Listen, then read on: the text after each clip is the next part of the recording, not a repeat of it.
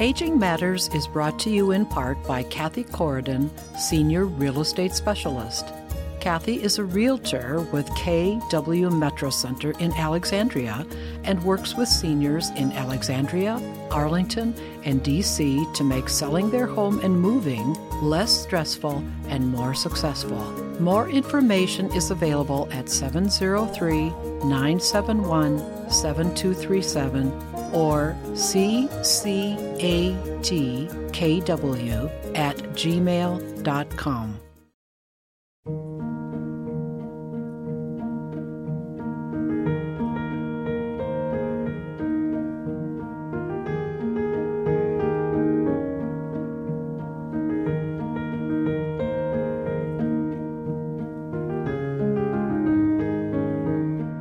Good afternoon and welcome to Aging Matters on Arlington Independent Media's community radio station, WERA Arlington 96.7 FM. I'm Cheryl Beversdorf, your host.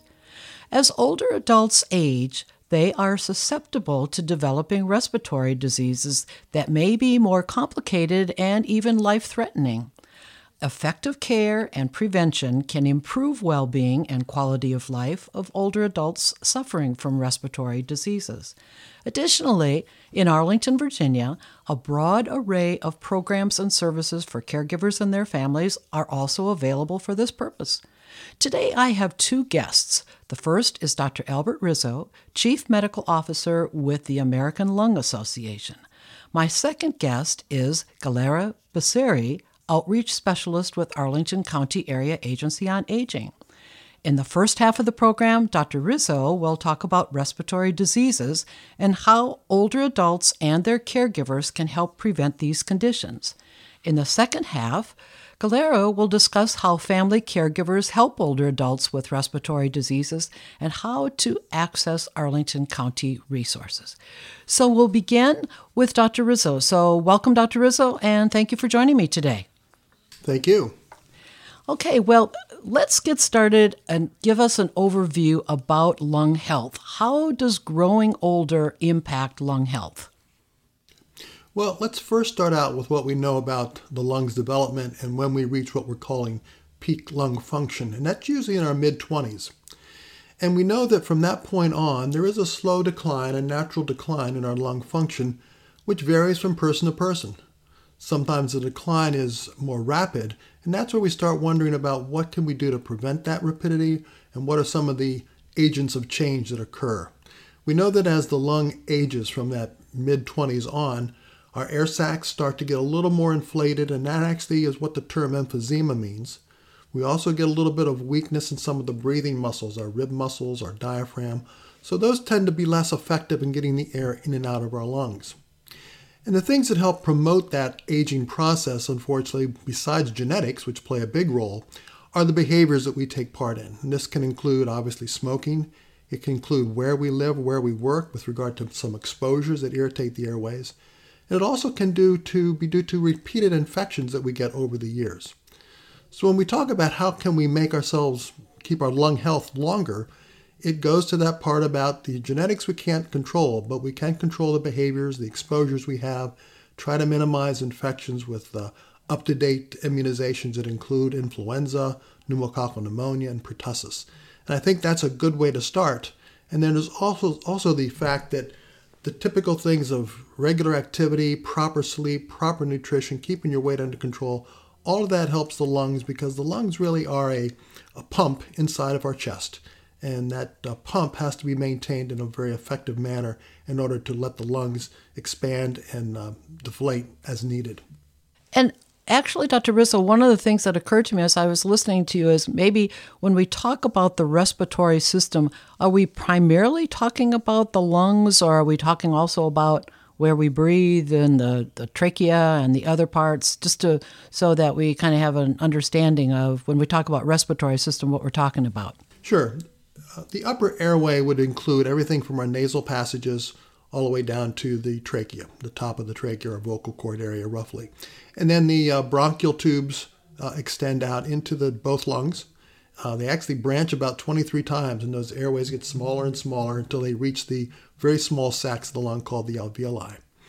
And also, I guess, an answer to your question, the lungs are very important for the breathing, but we have to remember that the air's going in and out, but also there's blood flowing through these lungs to get that gas exchange, getting the oxygen out of the air that we breathe in and releasing the carbon dioxide back into the lungs so it can be expelled. And that blood flow is very dependent on the heart working in a coordinated fashion with the lung. So when we start thinking about aging and changing our breathing, we have to realize it's not just the lungs, it's also our heart and our blood vessels that play a role as well. And you mentioned already about smoking as it affects or causes chronic respiratory disease. Is that primarily the main risk factor for chronic respiratory diseases? Is there anything else that our listeners should be aware of that's going on? Climate change, COVID? What would you tell us? Absolutely. Well, first of all, tobacco and smoking is really the number one preventable cause of death and disease, so we need to realize that. And the lungs, unfortunately, take the brunt of that, but it also can lead to cardiac disease. It can worsen vascular disease. So I think smoking is certainly something we need to try to avoid. But we also need to realize that any irritant that we inhale, and it can be including air quality, ozone, for example, particle matter that's part of smog. Areas that have bad air quality have a higher incidence of people who have chronic lung disease having flare-ups. Their asthma flares up, their COPD flares up. There's even been shown times when bad air quality can lead to an increased risk of heart attacks during that period of time of bad air quality. So air quality plays a role, no question about it. And then I mentioned earlier that occupations can play a role. Certainly people who work in mines, for example, or asbestos industry, coal workers, inhaling that type of particle matter irritates the airways and can lead to chronic inflammation and scarring of the lung. Other areas could be allergic related. People can have allergic reactions to things they work around, leading to some similar symptoms to asthma as far as wheezing and coughing, things of that nature. And in addition to all of these factors, does race or ethnicity or gender, does that have any kind of influence on the occurrence of respiratory diseases and lung health? Yeah, the most that we can say about that has to do with, the women tend to have smaller lungs than men.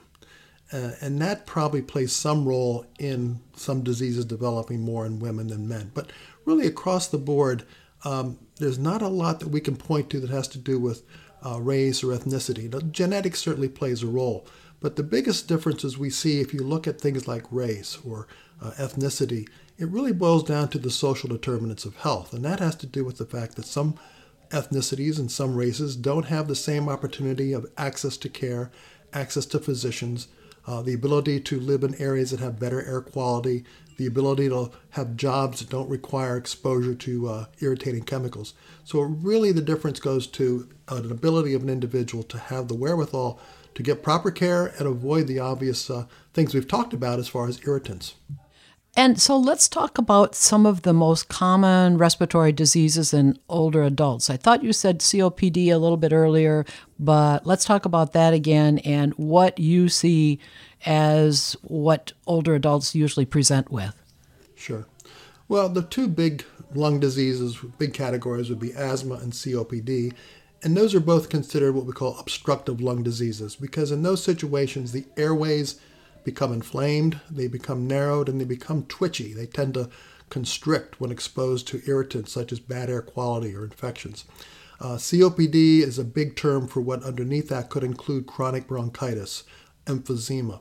And again, those are inflammatory processes that make the airways thinner and constricted, as well as causing more of those air sacs to inflate into the emphysematous size that we talked about earlier, because that's when gas exchange doesn't occur well. So asthma, COPD are the big ones, but then we also have to realize that very common infections, pneumonia, influenza, and now unfortunately the last couple of years, COVID-19. Respiratory pathogens are playing a big role in a lot of disease on a regular basis from a respiratory standpoint. Flu seasons prior to this last one with COVID have been very prominent every year.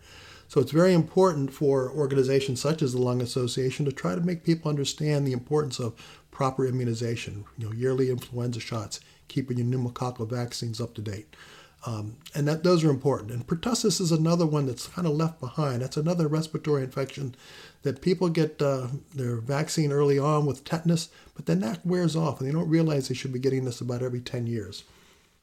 And as these might develop in older adults, what are the common signs and symptoms that older adults need to be aware of, and when should they go see a physician?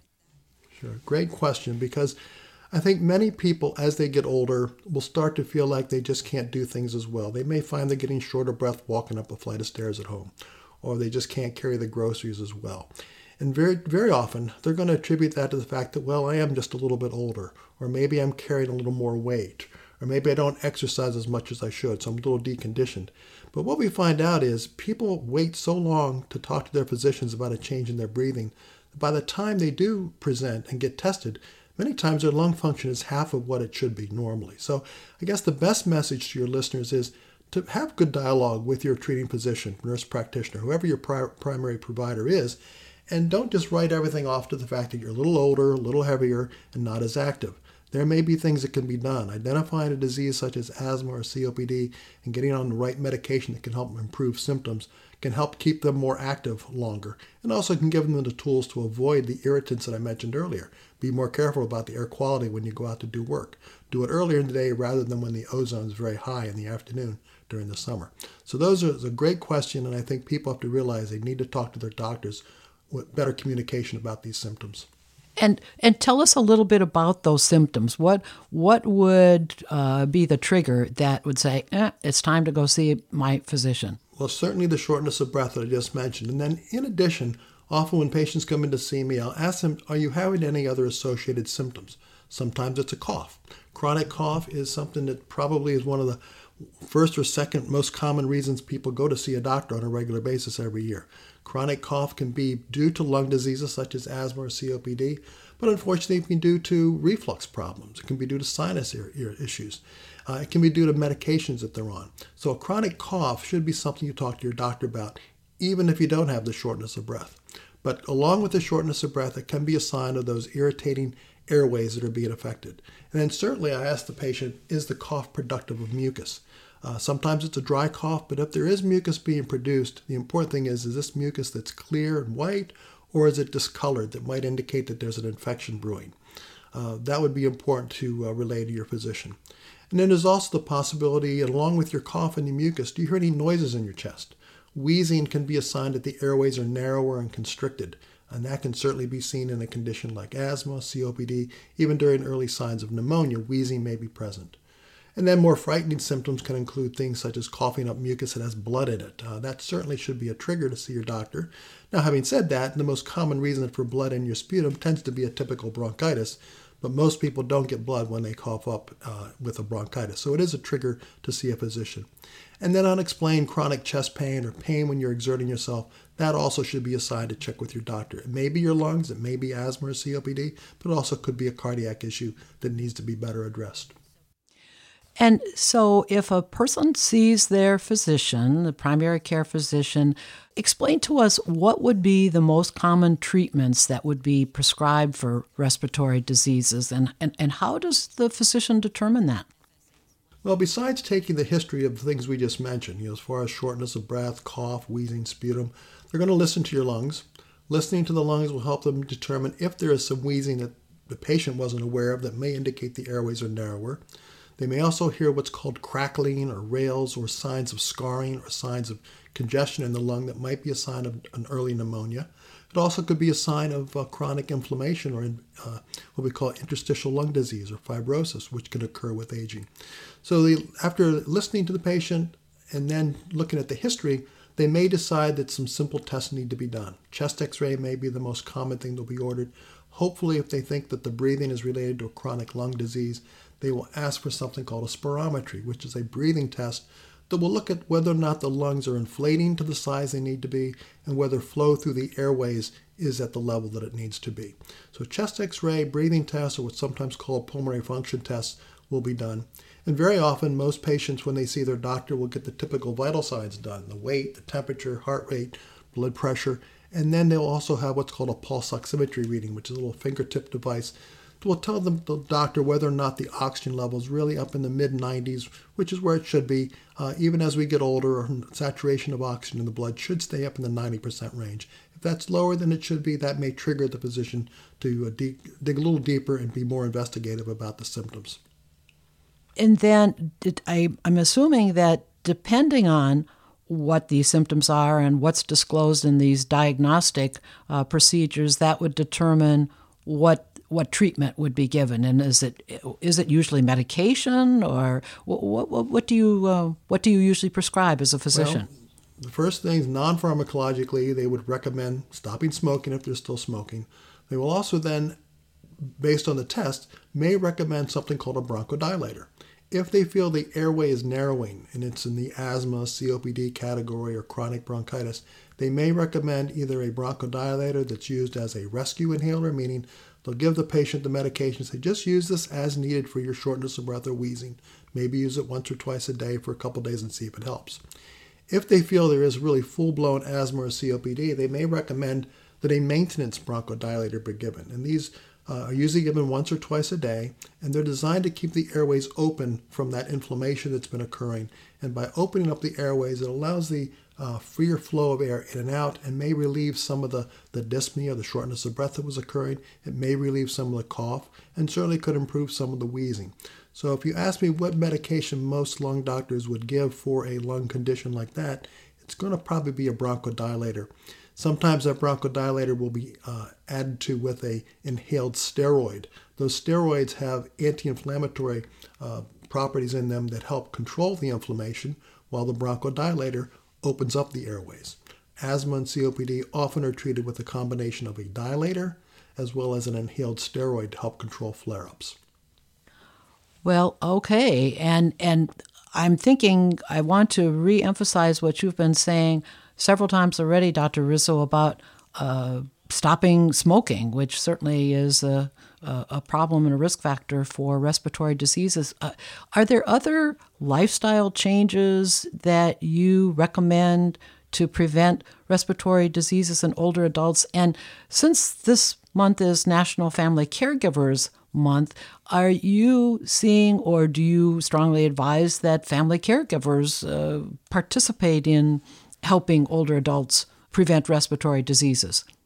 Yeah, no question. I think every patient should have a caregiver or an advocate that can sometimes go with them to the doctor to make sure they're hearing what the doctor wants them to hear, because sometimes patients hear something they don't like and they start turning off the rest of the information. So I think it's important for caregivers to understand what the condition is that's being treated, why the medications are being given, and importantly, what are potential side effects of some of the medications when the patient starts using them.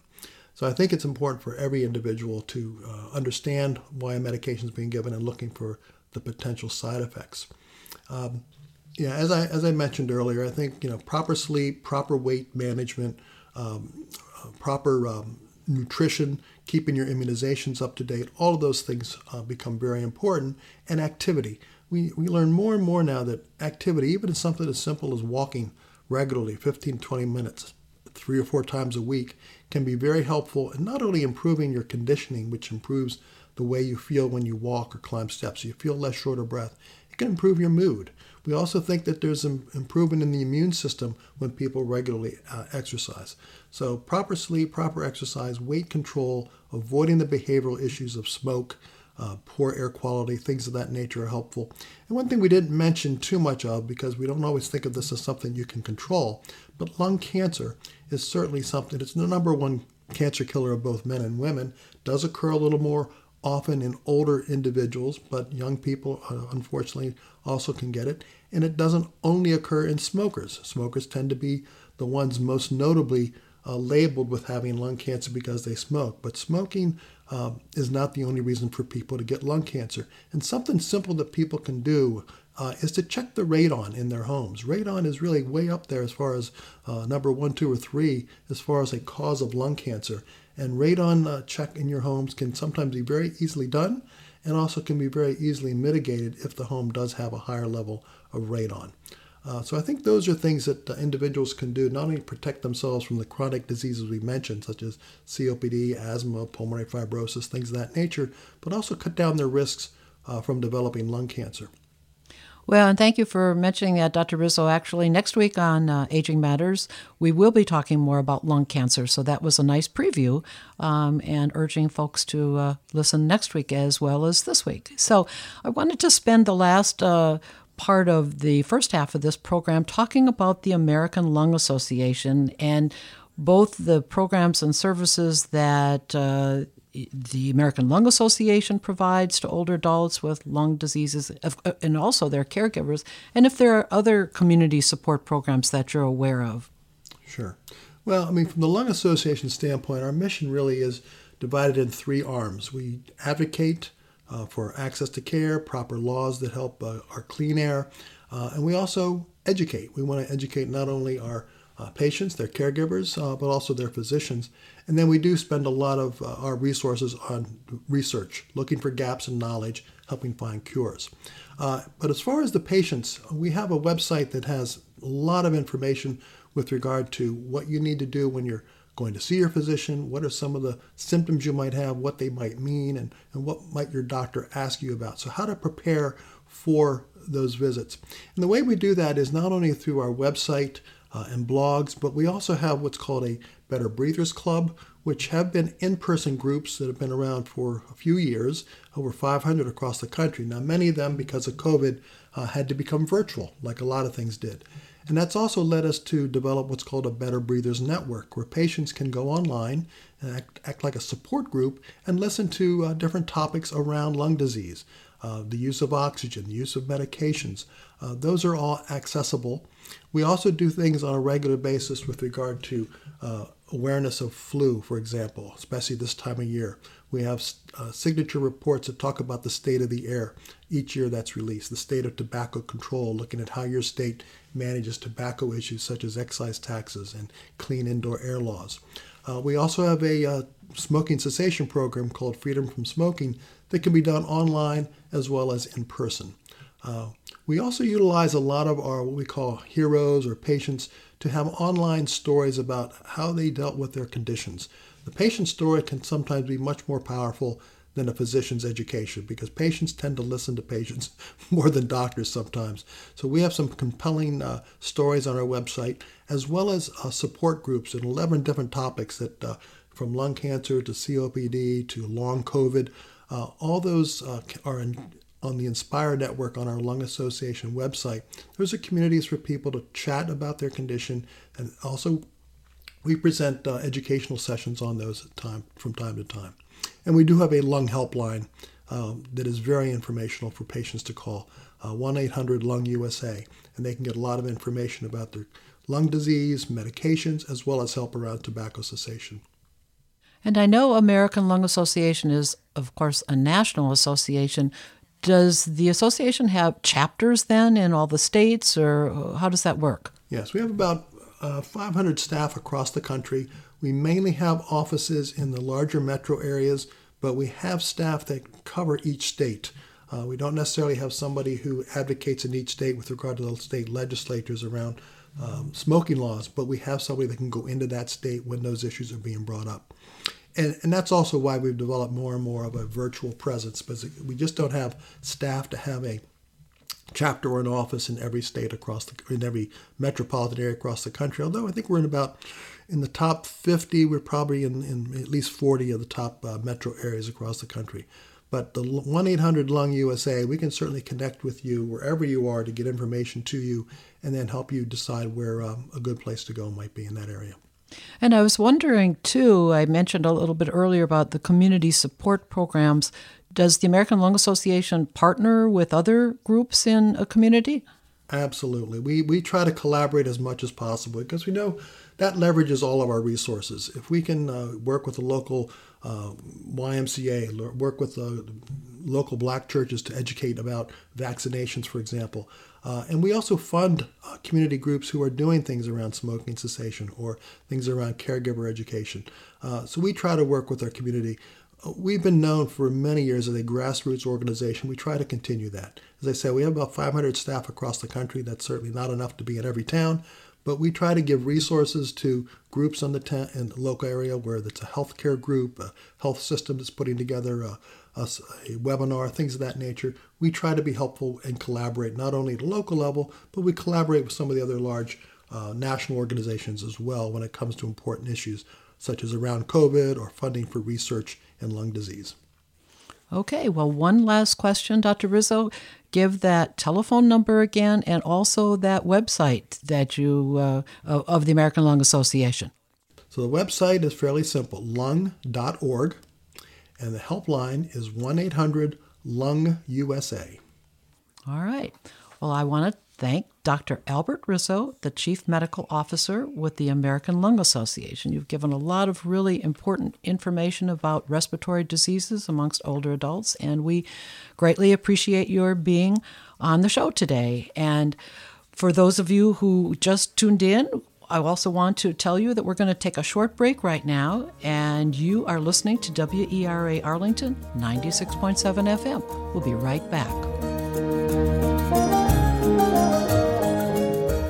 Aging Matters is sponsored in part by the Aging Life Care Association, an organization of aging life care professionals. Aging life care professionals offer guidance, advocacy, and support for older adults and their families in order to maximize quality of life. An aging life care professional can be there for your loved one when you can't be. More information about the Aging Life Care Association is available at www.midatlanticalca.org.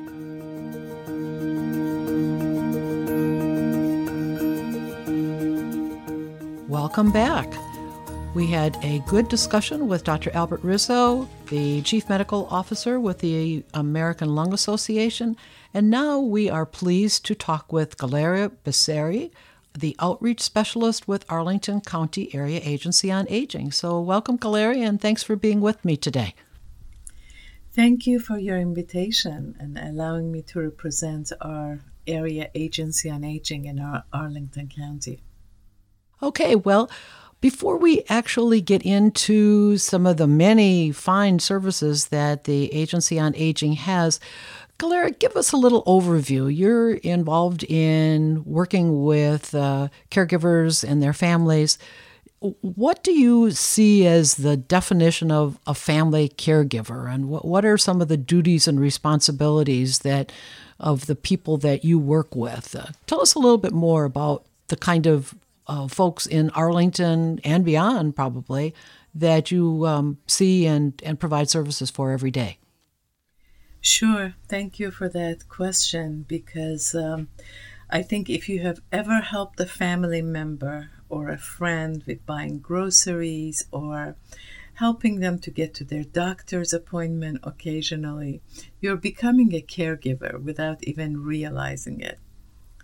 The care provided, of course, varies from family to family, but caregivers are also advocates for their loved ones who can't advocate for themselves.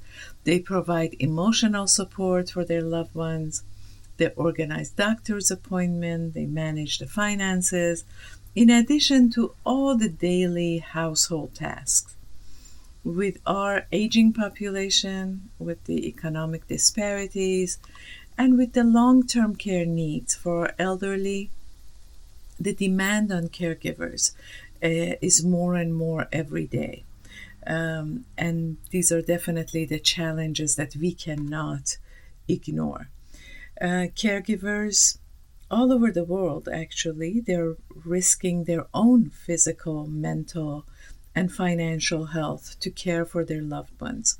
The caregiving was once considered a private family matter, but unpaid caregivers have become the unrecognized backbone of the health and our health system and our social system. I don't think it would be an exaggeration that without the informal caregivers, our health and social system would definitely crash, but yet their invaluable services goes unrecognized year after year. It's interesting because I was looking at some statistics that AARP released, and it says 43.5 million caregivers provide unpaid care to an adult or child in the last 12 months. And 82% of these caregivers are caring for an elderly while caring for their child. So the value of this service is $470 billion which when you want to compare, our total Medicaid spending on long-term care is $154 billion a year. So it is interesting to see all these numbers, and it brings the story home. Well, and thank you for those statistics. I mean, that you are exactly right, that really reinforces how reliant we are in our society on caregivers and how much care is provided without necessarily reimbursement. And to that point, and what you have described in terms of the variation on duties and responsibilities, what do you see as the needs of a caregiver? We often talk about the needs of the patient, and that's certainly important, but what do you see as the needs of a caregiver? Well, as we go on an airplane ride, as we fly around the country, they tell us that in case of emergency, you need to put your own oxygen mask first in order to be able to help someone else. And we often overlook the impact of caregiving on our body and on mental health, because as I said, it creeps on so gradually that you don't realize you have become a full-time caregiver at some point. So balancing caregiving, work, and other family obligation is very demanding. This stress can definitely negatively affect our health, our ability to provide care for our loved ones, and we would not be able to help anyone if we don't care for ourselves. Caregivers need, of course, it's different from family to family, depending on the social support, depending on the economic situation, and many other factors. But one common problem for all caregivers is the shortage of time and scheduling regular time for what is important to care for the self. We always think we have time later to care for ourselves, and the need of our loved ones and someone we provide care for is always the priority. So caregivers need to allow time to recognize their emotions. How we came to this role of being a caregiver can influence how we feel about our experience. Sometimes we've always been close to our loved ones and see this as a chance to give back. Other times you might have been just pushed to this responsibility, and it brings out a lot of feelings of resentment and anger, especially when you're stretched with your work, with your children, and all the other problems that is around. So however you arrive to this role of being a caregiver, it's very helpful to recognize your feeling and the emotions. It's extremely important, to my opinion, for caregivers to create a support network around them. It is comfort in knowing others who are experiencing the same challenge as you. It may also give you new ideas and strategies to lighten the caregiver's load. Caregivers often feel guilty. They need not to feel guilty about taking time in understanding complex issues, and the loved ones that we care for will benefit from this wider circle of care that we provide for ourselves. Find services and support groups around. Do call, if you're in Arlington, do call the Area Agency on Aging. We are mainly the window to all the resources that you're searching for. And I would like to share our main number here, which is 703-228-1700. And we also have our community and senior centers that are a great resource for our caregivers. Great. That was just exactly how I wanted to segue into Arlington County resources. And thank you, Larry, for doing that. And you already answered my question about access. And are there certain qualifications that people need to apply? Do they have to be a resident? What would you tell us in terms of how to use these resources that you're going to talk about? Of course, you have to be a resident in Arlington County if you need to use these resources. And you need to have your needs is based on either your financial situation or your disability or the amount of care that you need.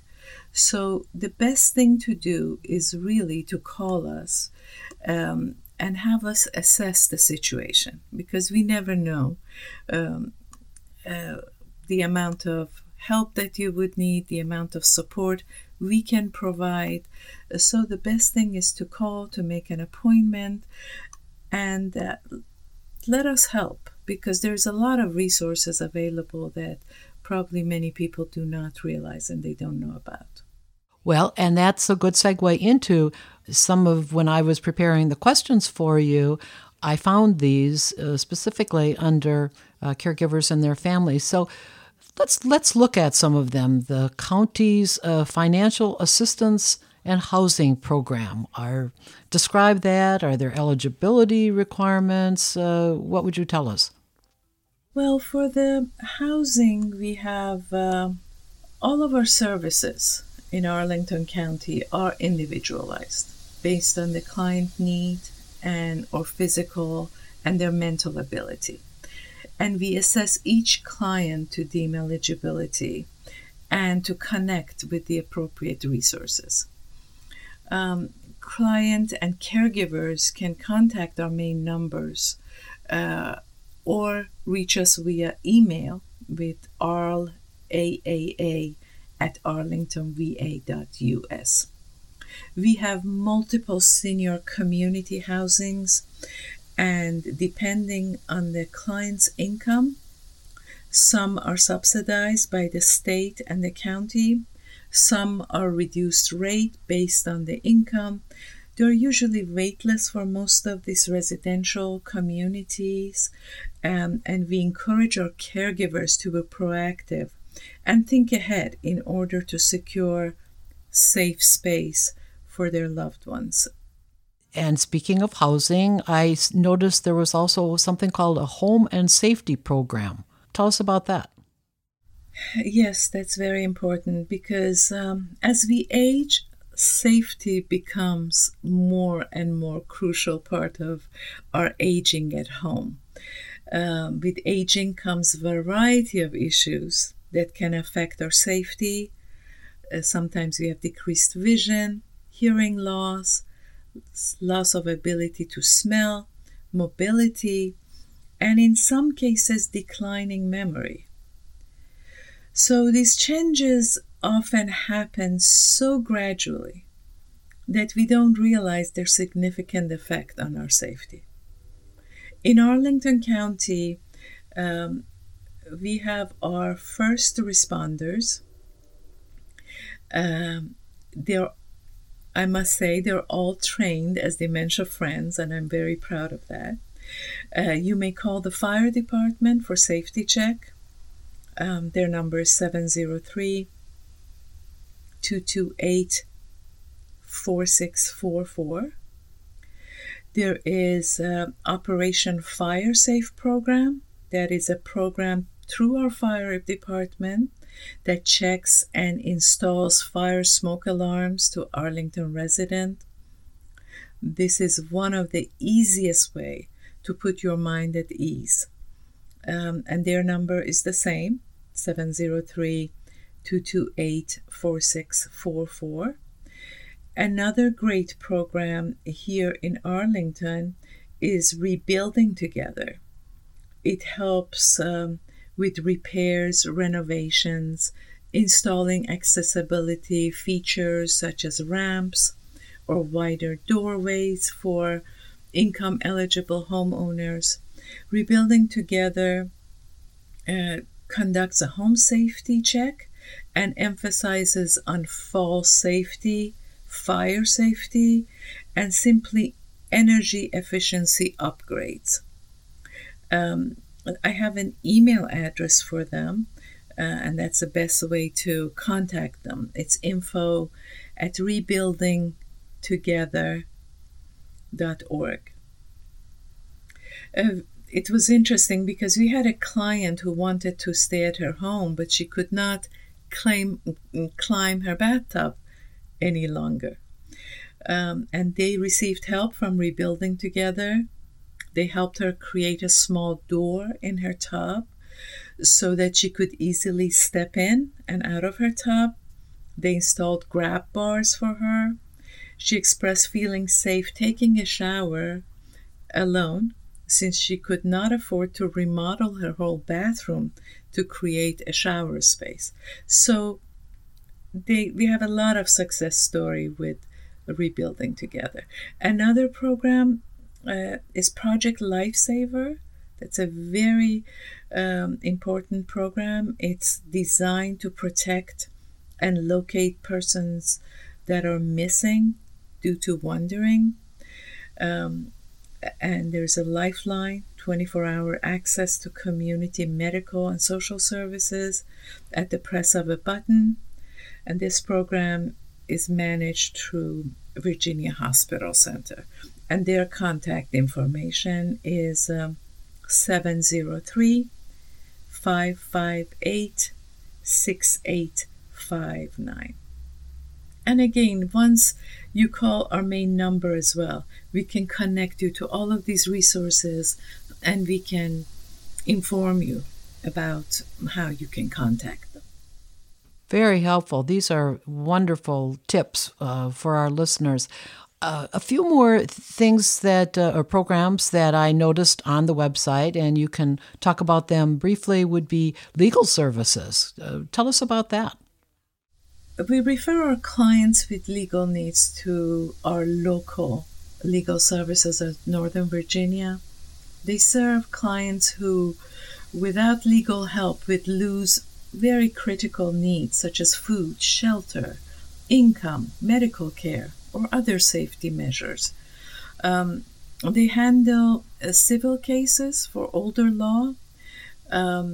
Like especially in this pandemic, they have been a great resource. We had clients who had a heart surgery, and due to his complication, he could not remember to renew his lease.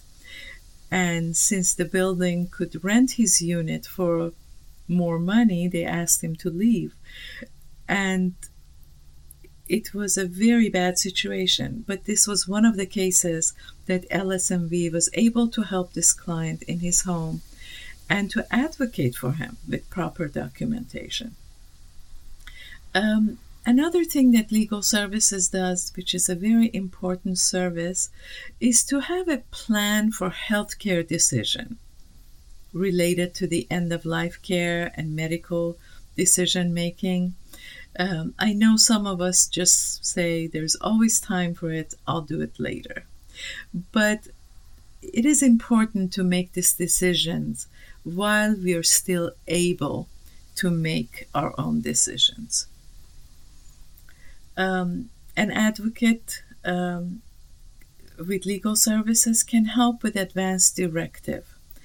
Now, advance directive is a document that you will state your choices for healthcare or to name someone who make those choices for you if you become unable to make your decisions and make a decision for your own medical treatment. It enables you to say yes to treatments you want and no to treatments that you don't want. The Virginia State Bar provides additional information and advance directive forms that people can print, and they can fill it out and make copies to provide a copy to your doctor, bring one to the hospital with you, give copies to your family and friends. In Virginia, you need 2 adults to witness when you sign these forms. So 5 Wishes is another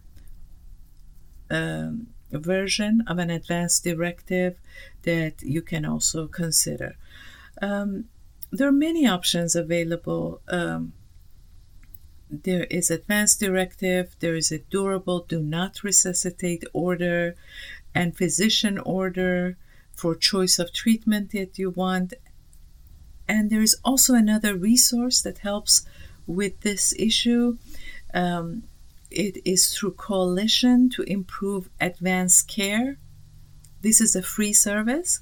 They offer free one-on-one assistance with filling out advanced directive.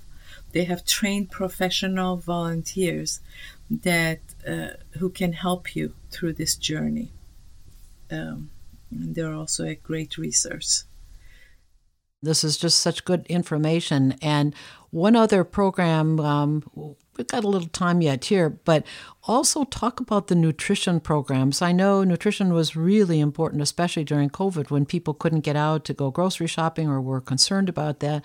But help us understand what nutrition programs are available for older adults and what's the best way to find out about the programs and apply to be a participant.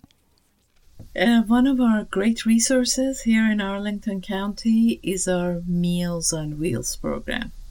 We celebrated the 50th anniversary of Meals on Wheels, delivering to our communities of homebound individuals this year. This is a group of dedicated volunteers who've been lifesavers during the pandemic in making sure that our homebound Arlingtonians did not go without food. They served the community with love, with compassion, and every time I get a chance to go there during one of their deliveries, I'm always in awe about the level of engagement in this volunteer-run and volunteer-organized organization. Our Agency on Aging is hands-on with this local Meals on Wheels program. We oversee and evaluate this program and monitor the outcome for our residents. We ensure compliance with all federal and state requirements and policies. We conduct an annual satisfaction survey for the quality of food through our offices in Agency on Aging. We also have a nutritionist who reviews the Meals on Wheels seasonal menu with the catering company that we use for the service. And you don't have to be a participant in Meals on Wheels to be able to be connected to our nutritionist. If you have problems, if you want to learn more about nutrition, our nutritionist can help you do that. Meals on Wheels, you can either contact them directly, 703-522-0811. You can also email them at info@mealsonwheelsarlington.com.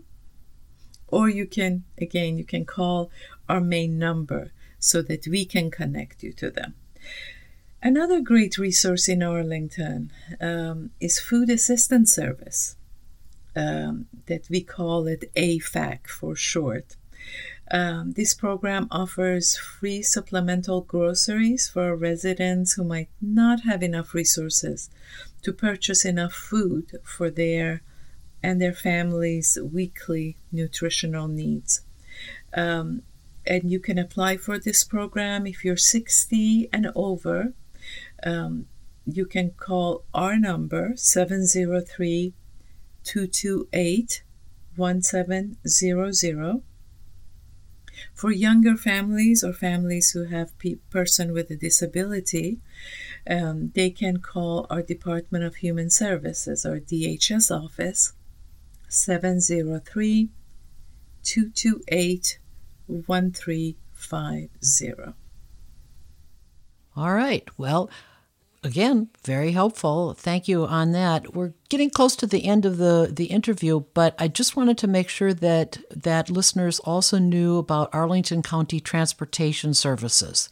And In fact, I understand that there's a transportation services for older adults guide. And could you tell us a little bit about that, Galera? Sure. Yes, our AAA director, Helen King, created a very comprehensive transportation guide.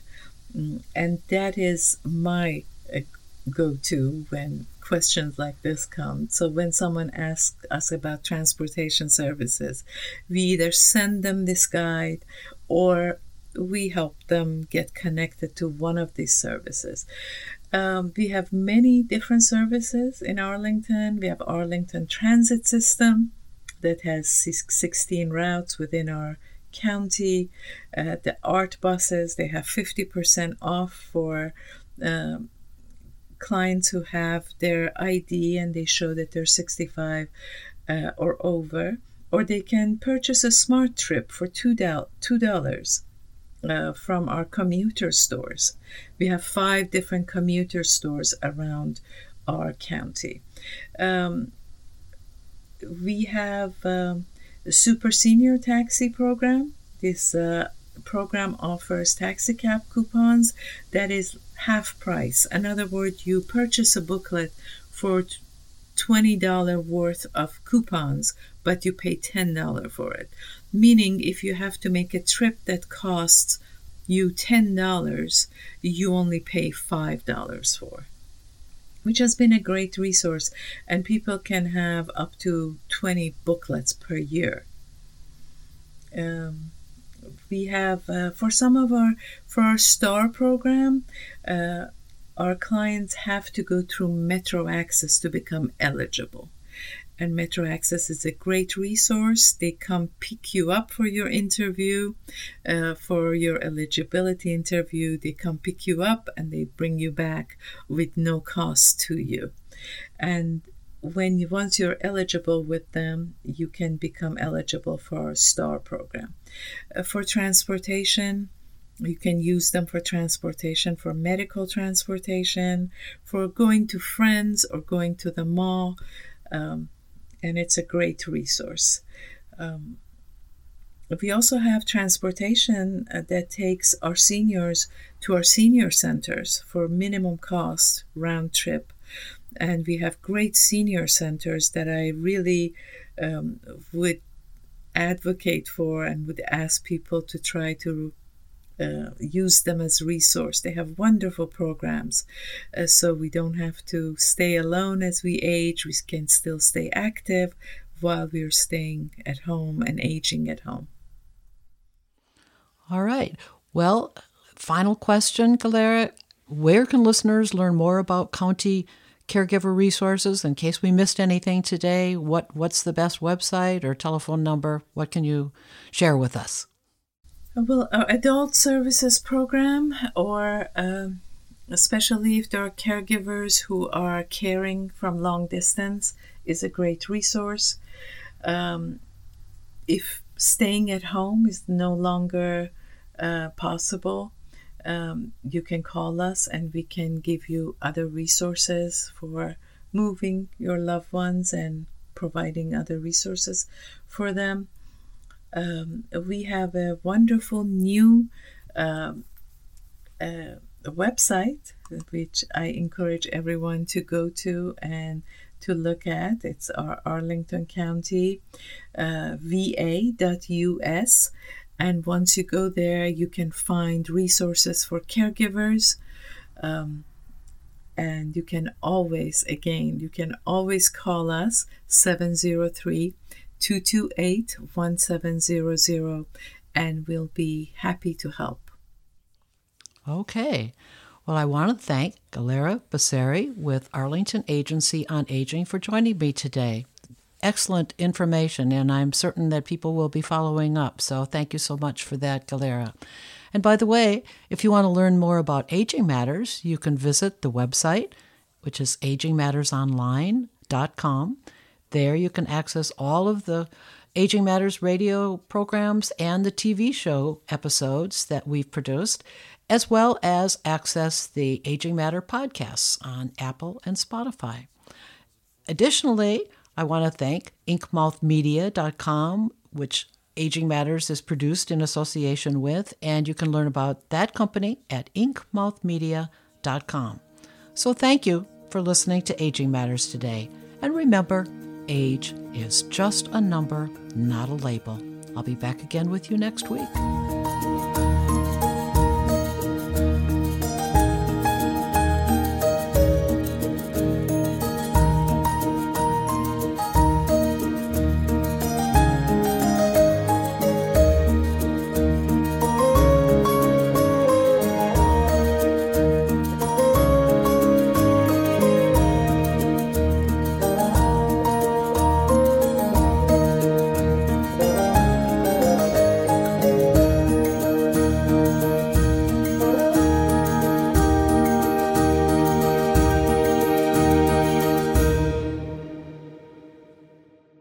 Aging Matters on WERA is brought to you in part by Synergy Home Care. Synergy Home Care provides premier in-home care for you or your loved one throughout Northern Virginia, including personal care, homemaker services, companion and memory care, and transportation. Call 703-558-3435 or visit synergyhomecare.com for more information. Synergy Home Care will find a care solution to meet your needs.